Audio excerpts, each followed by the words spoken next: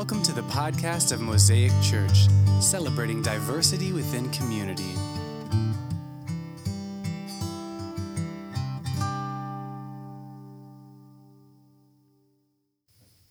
So Philippians 3, and I'm going to see if I can't fix this hum here.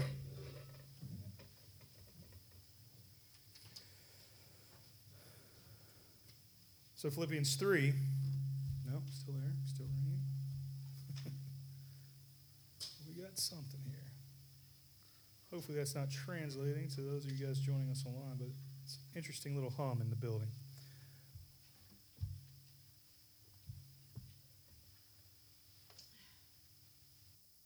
Maybe that does it. Yep, that did it. All right, so we're going to be in Philippians 3. And we're going to be looking at Paul's words. So what he's already told this church, if you remember back with me over the last few weeks, is he's kind of given them some encouragement. He's also kind of chastised them just a little bit and said, hey, you guys are doing great. I thank God all the time when I hear about your faithfulness and your love for one another. But here's some things I want you to kind of grasp. And about having humility, and gets into this discussion last week where he's talking about having humility and doing things for others.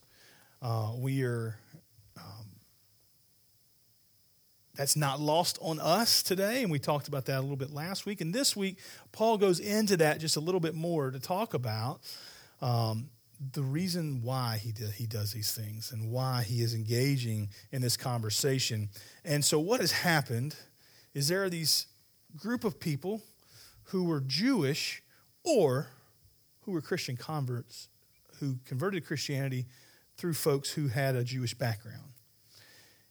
And they came in and they said, okay, this is, and a lot of Paul's letters deal with this because it's something the early church really dealt with, because for the Christian, Jesus was just a continuation of what God had promised them. Jesus was the coming Messiah that was promised. They've been looking for, and some people believed it, and some people didn't. Now, there's an interesting documentary, or that's a way wrong word. There's an interesting little drama on Netflix right now. Well, the first season's been out for a couple months, and who knows how long it takes to get those things continuing. It's called Messiah, and the interesting thing is, it puts the viewer and it puts the people in the drama, into the show, in this place of saying, is this guy for real or is he crazy? Now, as Christian believers, we believe Jesus was that Messiah, is that Messiah, and will always be that Messiah. But this show, I think one of the things it does that's really interesting and really fascinating is it puts you in the place. Like, you can kind of feel that. Sometimes as believers in Christ, especially if you were anything like me, and I know not everybody here in this room or everybody listening and watching online is like me, but I grew up, that's all I ever knew. And so sometimes it can kind of become commonplace. Yeah, Jesus is Messiah. I've known that since I was old enough to know. Whether I believed it all the time was a different story, but I've known it as long as I've been able to know. And so there's never really been a question. And so it's really interesting to be put in this place of seeing this story unfold from the perspective of people who are saying, this guy either seems crazy, or it's kind of like the C.S. Lewis line. He's either a liar, he's either a lunatic, or he's the Lord. And so this is what happened. And so the Jewish community is forced into this place of they've been wanting this Messiah forever, and now it's like, okay, was this guy crazy?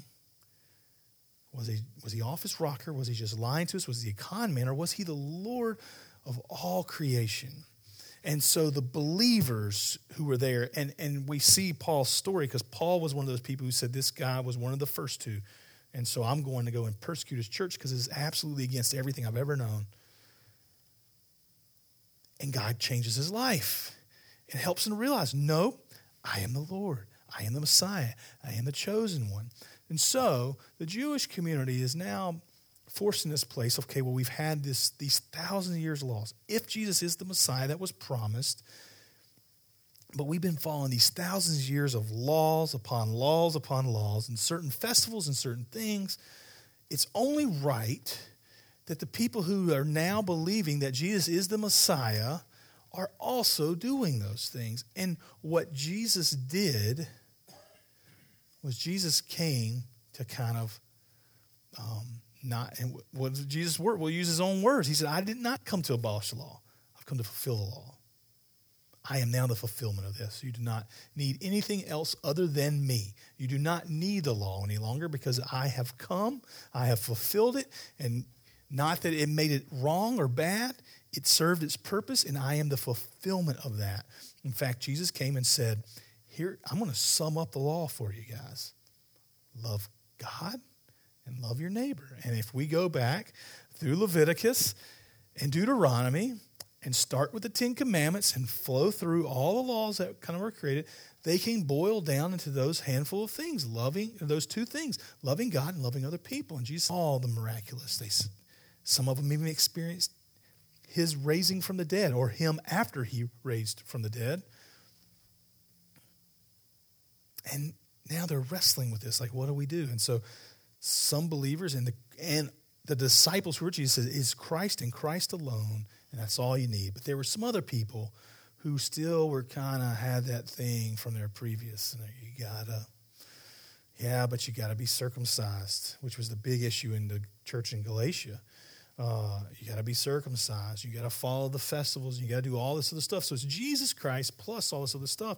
And Paul's coming in and said, no, it's none of that. And so what Paul is doing here at the very beginning of chapter 3, and Willie, the scripture we started this morning picks up in 4, but I do want to read the first 3 verses as well. So hear these words from Philippians 3. It's what we didn't read. In addition, my brothers and sisters, rejoice in the Lord. To write to you again about this is no trouble for me, and it's a safeguard for you. Watch out for the dogs.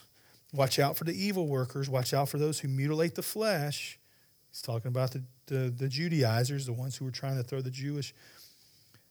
For we are the circumcision, the ones who worship by the Spirit of God, boast in Christ Jesus. And although I have reason for confidence in the flesh, if anyone thinks he has grounds for confidence in the flesh, I have more. Circumcised on the 8th day of Israel, born of the tribe of Benjamin, a Hebrew of Hebrews, regarding the law of Pharisee, regarding zeal, persecuting the church, regarding the righteousness that's in the law, I was blameless. And so Paul is taking this game that these Judaizers are playing by saying, hey, it's Jesus plus all this other stuff. And he's saying, you're trying to add something to it. Let me tell you what, you haven't done it anywhere close to as good as I've done it. And he lays out his credentials. Circumcised, I was circumcised. Not only was I circumcised on the right day. As we go back to the law, it says circumcise the newborn males on the 8th day. And he said, I was that.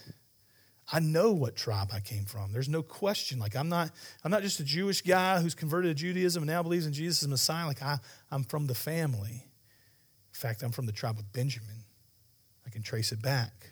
I know my ancestors. As far as the law, righteousness according to the law, following the law, so I've done all of it. He's kind of like the rich young ruler who came to Jesus and said, well, what do I need to do? And Jesus said, well, follow the law, follow the Ten Commandments. He said, I've done all that since the day I was born. Jesus gave him another option, another thing. Okay, you've done that, great. You've got that nailed. Sell everything you have and give to the poor. Then come follow me. He went away sad. Paul is basically saying the same thing that rich young ruler said, except for he's left it all. He's saying, I've done it all. I know the tribe. I was circumcised on the right day. I follow the law fastidiously. Like nobody's done anything more than me. Now, there may be some equal, but you couldn't do more because I've done it exactly the way I was supposed to do it. And as far as zeal, I was so zealous that I was persecuting the church. So Paul's taking the Judaizers' game that they're trying to play against these new converts and trying to mess with their mind and do this thing. He says, I'm playing your game and I'm one-upping you. I'm upping the ante here because I've done it better than any of you guys. Paul's saying, I can play this game and I can play it better than you. And that's who Paul was. And he's laying out his credentials. Paul does this quite frequently when he's writing. not so much to brag about who he is, because we actually get the exact opposite here in the following scriptures, which we're about to jump to. But he does this to basically give some street cred and say, hey, I know what they're trying to tell you. I know this stuff. And let me tell you what Christ has done. And so that's what he does. He goes in to, after he said and laid out all his credentials, then we get to verse 7, and he says this, but everything that was gained to me, I have considered to be a loss because of Christ. More than that, I also consider everything to be a loss in view of the surpassing value of knowing Christ Jesus my Lord. Because of him, I've suffered the loss of all things and consider them as dung. Some of you guys may have a translation that says worthless. Dung was really the appropriate translation. In fact, it was a curse word. You can get creative in your brain with that. This podcast will be recorded, so I'm not going to. But it was a curse word. The word was scubala. And it was not just worthless. I consider it excrement on the ground. That's all this stuff I've laid out. That's all. That is what I count it as, for the surpassing value of knowing Jesus.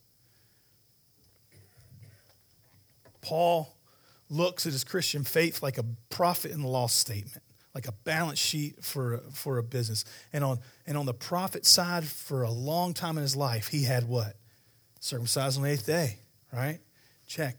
That's an asset for me. And that's good. I'm of the tribe of Benjamin. Another asset. That's fantastic. I'm zealous. I was a Pharisee. Like I was a part of the most conservative tribe. That I knew everything. And these were all in his prophet side. And Paul is now saying all those have been pushed over onto the debit side. It's no longer a credit. I consider it a loss and on this balance sheet. And on the other side is Christ, and he is worth all of this loss. All this stuff that I once thought was all these assets I had and all this credit I had is now nothing to me. And that is the message that Paul is bringing to them, is saying, hey, all this stuff that you're trying to build up and say, hey, this is how good I am. This is why I'm so good, because I'm doing all this stuff. Hey, I converted to Christianity. I started going to this new little house church in Philippi. I converted to Christianity. Guess what? I even got circumcised. Guess what? I'm now following all these things. I'm doing all the festivals. So I believe in Jesus and all this stuff. And Paul's saying that is no asset. That is no credit. It's all loss. It's all dung. It matters no more than that. What do you do when you step in that, right? It's just wiped off onto the floor, onto the mat, washed off. It's pushed away. I have a dog. I pick it up and take it to the trash dump every week. Not the dog, but his excrement. Sometimes I wish it was the dog. Paul's saying that is what all this other stuff means, is nothing. Compared, the NIV is flooding my brain right now, compared to the surpassing greatness of knowing Christ Jesus. That is it. Nothing else. Heather and I and Willie were talking about a book that she read this morning that I gave to her, that Willie gave to me, that kind of talks about this idea is in the church we put a lot of other things on the asset column, right? Like we piled all these things up, and salvations or baptisms or how many came to the VBS or whatever it is. I mean, you guys know the stuff. The offering, the amount of money we're able to give to the poor, whatever it is that we're putting on the asset column. And Paul's saying all of this is worth nothing. In fact, all I want to do and all I want you to do is just know Jesus, to know Christ and know him crucified.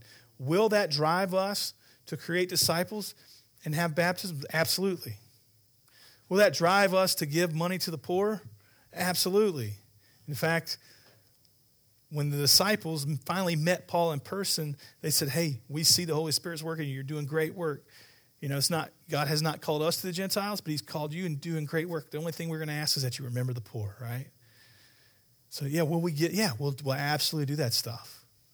Will we maybe have VBS for little kids so that they can come in. Yeah, we'll do all that stuff, but not because we're piling stuff on an asset column in a profit and loss statement, but because Christ Jesus that we have come to know has transformed us so much. And this is what Paul is trying to get this church to realize, because there are people in that church who are saying, hey, you got to know Jesus, and we want you to know Jesus. He's the Messiah, and he's doing all this stuff about it. And Paul's saying you should add all this stuff on there, and that's going to be really good for you. You do all this stuff. You should be proud about it. And Paul's saying you shouldn't. The only thing you should be proud about is that you know Jesus, and he's transformed and changed your life. And then Paul gets down to what, for a long time in my life, was some of my favorite scriptures, and still is. But early on, like, if I was to say what my favorite scriptures is now, I would probably say John 15. But if you'd asked me 25 years ago when I was in college or late high school, I would have said Philippians 3, 12 to 14. And Paul gets down into that. But he starts out, verse 12.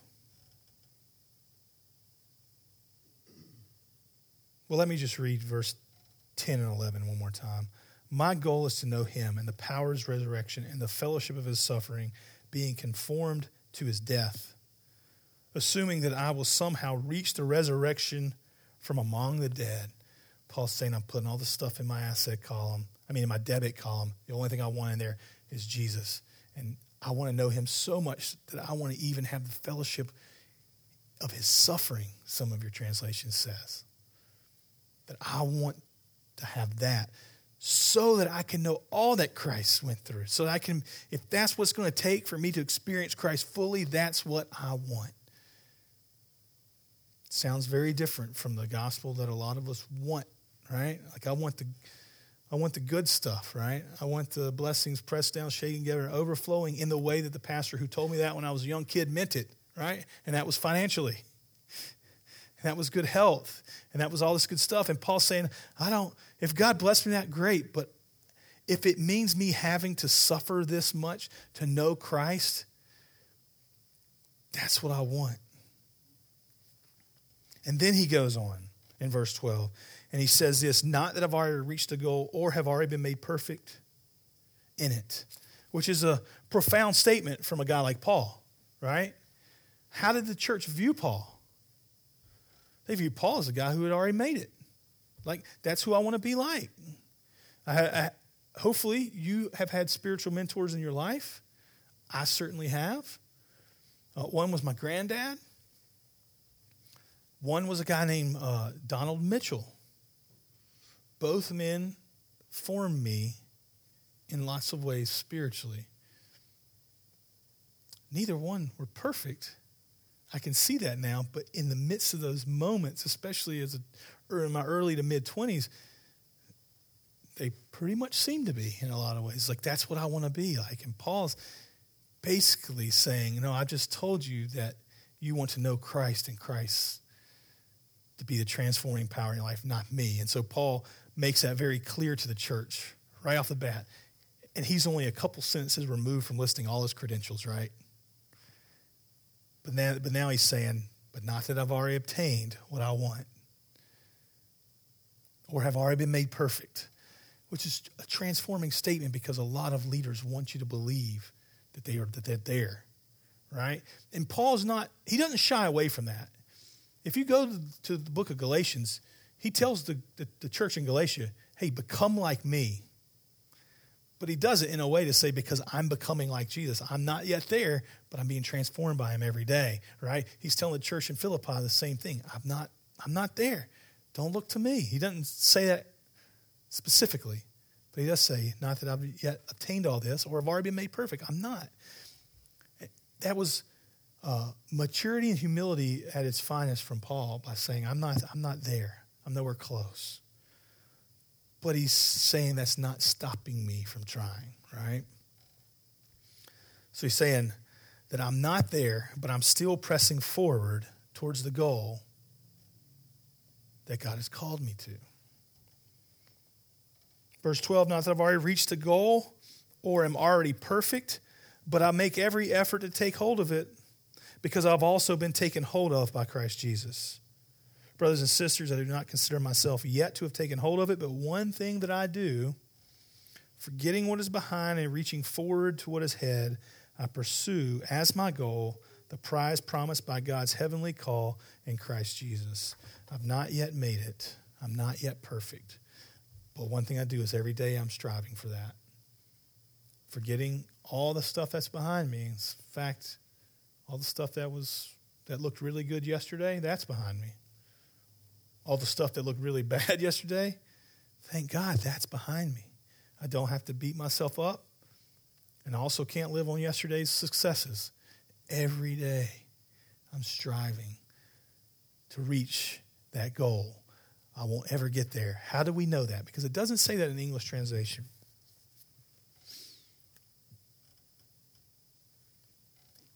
So the word, and I don't know the translation you're reading, from the translation I'm reading, it says this: take hold of it. Okay? Other translations, not to, obtained it. Other translations say other things.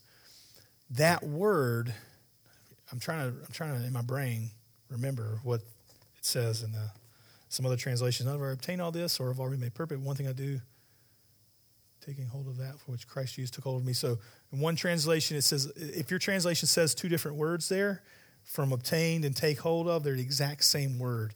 And the idea was, in one, Paul's saying, I've not yet done this, but Christ has done this. And it's the exact same word. And we don't really have a great translation in English, but the way it was written in Greek, they understood what Paul was saying. It was the exact same word. He's saying, this is what I'm trying to do, but Christ has done it for me. This is what I'm striving for, but Christ has done it for me. And so our translations, now this translation says take hold of in both places. Yours may say something different. The NIV, I know, says something different. The King James says something different. But the idea is that it's the exact same word, that what I'm trying to do every day, Christ has already done. And there was this theological position that Paul's making of saying that just because Christ has done it, it doesn't remove me from striving for it. And just because I'm striving for it, it doesn't give me credit because Christ has already done it. Does that make sense? Because there's some theological views that say, well, if Christ has already done it, why bother, right? I just sit back, relax, and let Christ do it all. In some ways, that sounds really good. And we talk about having freedom and letting God do this kind of thing. But Paul's not saying that. Paul's saying, no. Christ has done it. Christ has done in me what I'm trying to do, but every day I'm waking up striving for that. Every day I'm waking up trying to get there. I know that Christ has already done it, and so I'm not going to do it on my own because Christ has already done it for me. But it's both Christ already doing it and Paul not doing it for himself, but also putting the onus on Paul of saying every day I'm trying, though. I'm letting the Holy Spirit transform me. I'm trying to do the right things. I'm blowing it every day, and Christ has already done it for me. I'm not already been made perfect, but I'm waking up every day striving for this thing, wanting to know Christ more and more. So it's putting all the power on what Jesus has already done without taking away the importance of us moving forward. It is that same thing where James writes about later when he says, well, we got to have faith in what Christ does, but faith without works is a dead faith. Paul's basically saying the same thing here. He's saying, I'm not there yet. I'm not going to be there. Christ has already done it, and because of Christ, God looks at me as if I'm already perfect. And so I could just stop right here. But I'm not, because every day I'm waking up and I'm trying to do that. I'm striving for it. But Christ has already done it for me. All Paul's efforts at holiness after the work of the gospel and the eventual goal of resurrection are not a matter of his unaided effort to do that same thing which will make God pleased with him. N.T. Wright wrote that, and what he's saying is Paul's trying, but he knows it's not. He's even writing in such a way to let the reader know that it's not without Christ doing it in him. So even though he is doing the work physically of trying every day to not fall and not sin and to love more and to do all this stuff, he knows he can't, and he needs the Holy Spirit to do it in him. It was this pastoral moment where Paul is being very humble and very transparent, saying, man, this is what I want. I want it so much that all this other stuff I count as loss. But I can't get it without Christ doing it in me. And he has done it in me. But every day I'm waking up and I'm striving for it. And that is the position that we as a church, as individual believers, find ourselves in, of being people who have to make the decision every day when we wake up. Am I just going to sit back and rely on God's grace, what Dietrich Bonhoeffer really would have labeled cheap grace, by saying God has done this and now I'm just trampling, believe it, you're going by saying, well, since you've already given me grace, I'm just going to go out and do whatever I want because I believe that you're going to forgive me. And Dietrich Bonhoeffer says that's cheapening grace. Paul's saying don't do that. Wake up every day, make a decision every day to say, I am going to try to live this day perfect. Knowing at the end of the day, I can't, and even if I did, it would only be because Christ did it in me and not because I did it. Because Christ has already taken hold of me. But I'm trying to take hold of it. And it's this idea that the Christian is not a group of people who can just take their hands off and say, well, Jesus, we put it in cruise control and you just kind of do everything.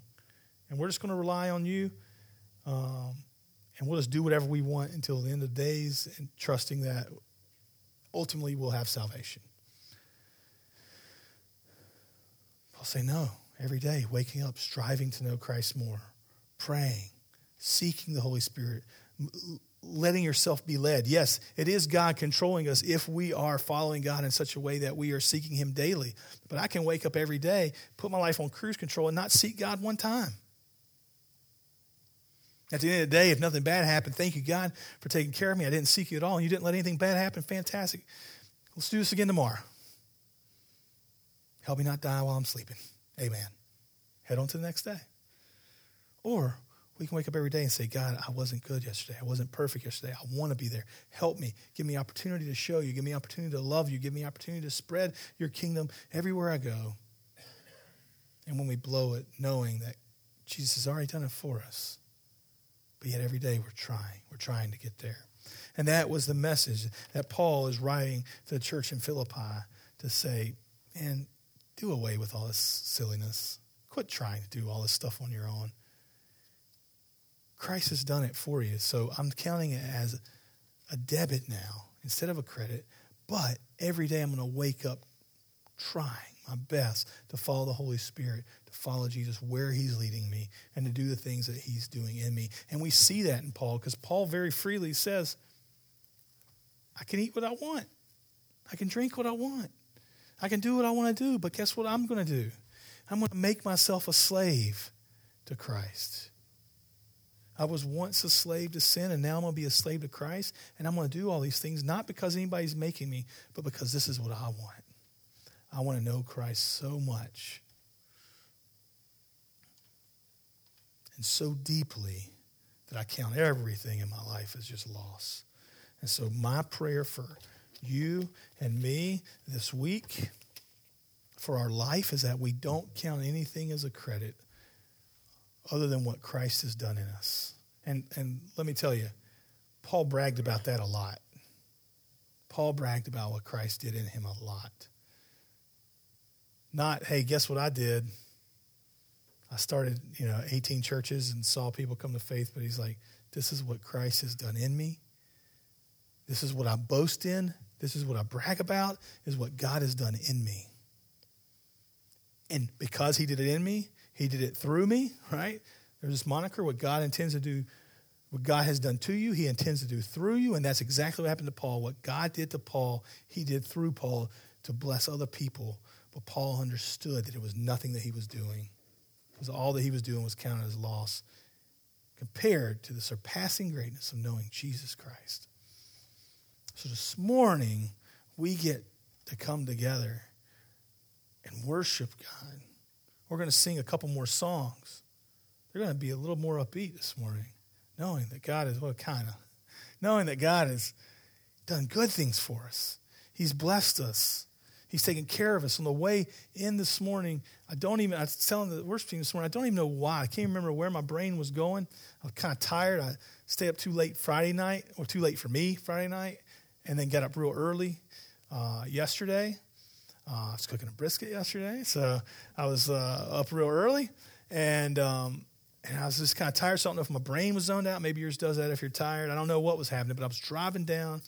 I can't remember the name of the road, but I was driving down this road on my way here, and I got almost to the end of it, and for some reason, I don't even remember where my brain was tracking, but my brain was just flooded with these remembrances of what God did in our family when Ben was born, and the moment of bringing him home and all this kind of stuff. And it's like, man, God, if you can do that, which seemed like certain death, which seemed like certain horrible end, and yet you had this beautiful ending to it. Why am I worried about all this other stuff? Like, this is ridiculous. This makes no sense. And that is kind of the place that God wants us to be in constantly, is remembering what he has done. Remember, we talked about the Israelites crossing the Jordan. What they do on the other side? 12 stones. Why? To constantly remember what God had done for them, how God had done this. Paul does this all the time in his writings. Like, this is one thing I used to have, no more, and this is what God has done, and it's been fantastic. So this morning we get to come and worship God because of all those fantastic things that he's done in our lives. But before that, we're going to pray. And after we pray, we're going to say the creed together, the Apostles' Creed. It's basically the basic things that we believe in Christianity. That there's one God who created all. He sent his Son. And he sent his Holy Spirit. And because of that, they form us and they form the church. And so we'll say that together. But let's pray to the God who has done such wonderful things in our lives and who every day does wonderful things, but yet we don't quit striving to be obedient to him daily. Let's pray. God, we are thankful that we do have freedom in you and we don't have to work our fingers to the bone to please you. And that is freeing. But God, we also know that you haven't called us to just sit on that and be lazy. God, you allow us to be members of your kingdom, and you give us a job that we can do to love you and to love other people. And that plays itself out with actions. And so every day, God, may we wake up striving to obtain perfection. And every night when we go to the bed and we realize we didn't, may we also have praise and thanks on our lips that through your Son, we have already obtained that. And may that be the tension we find our lives in daily. It's waking up striving, but also with gratitude knowing that you've already done it for us.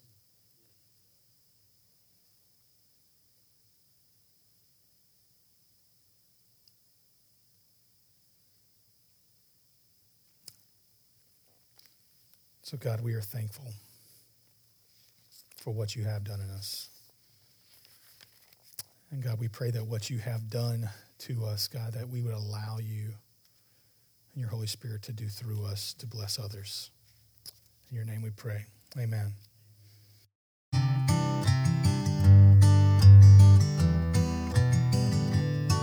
Thank you for listening to today's podcast.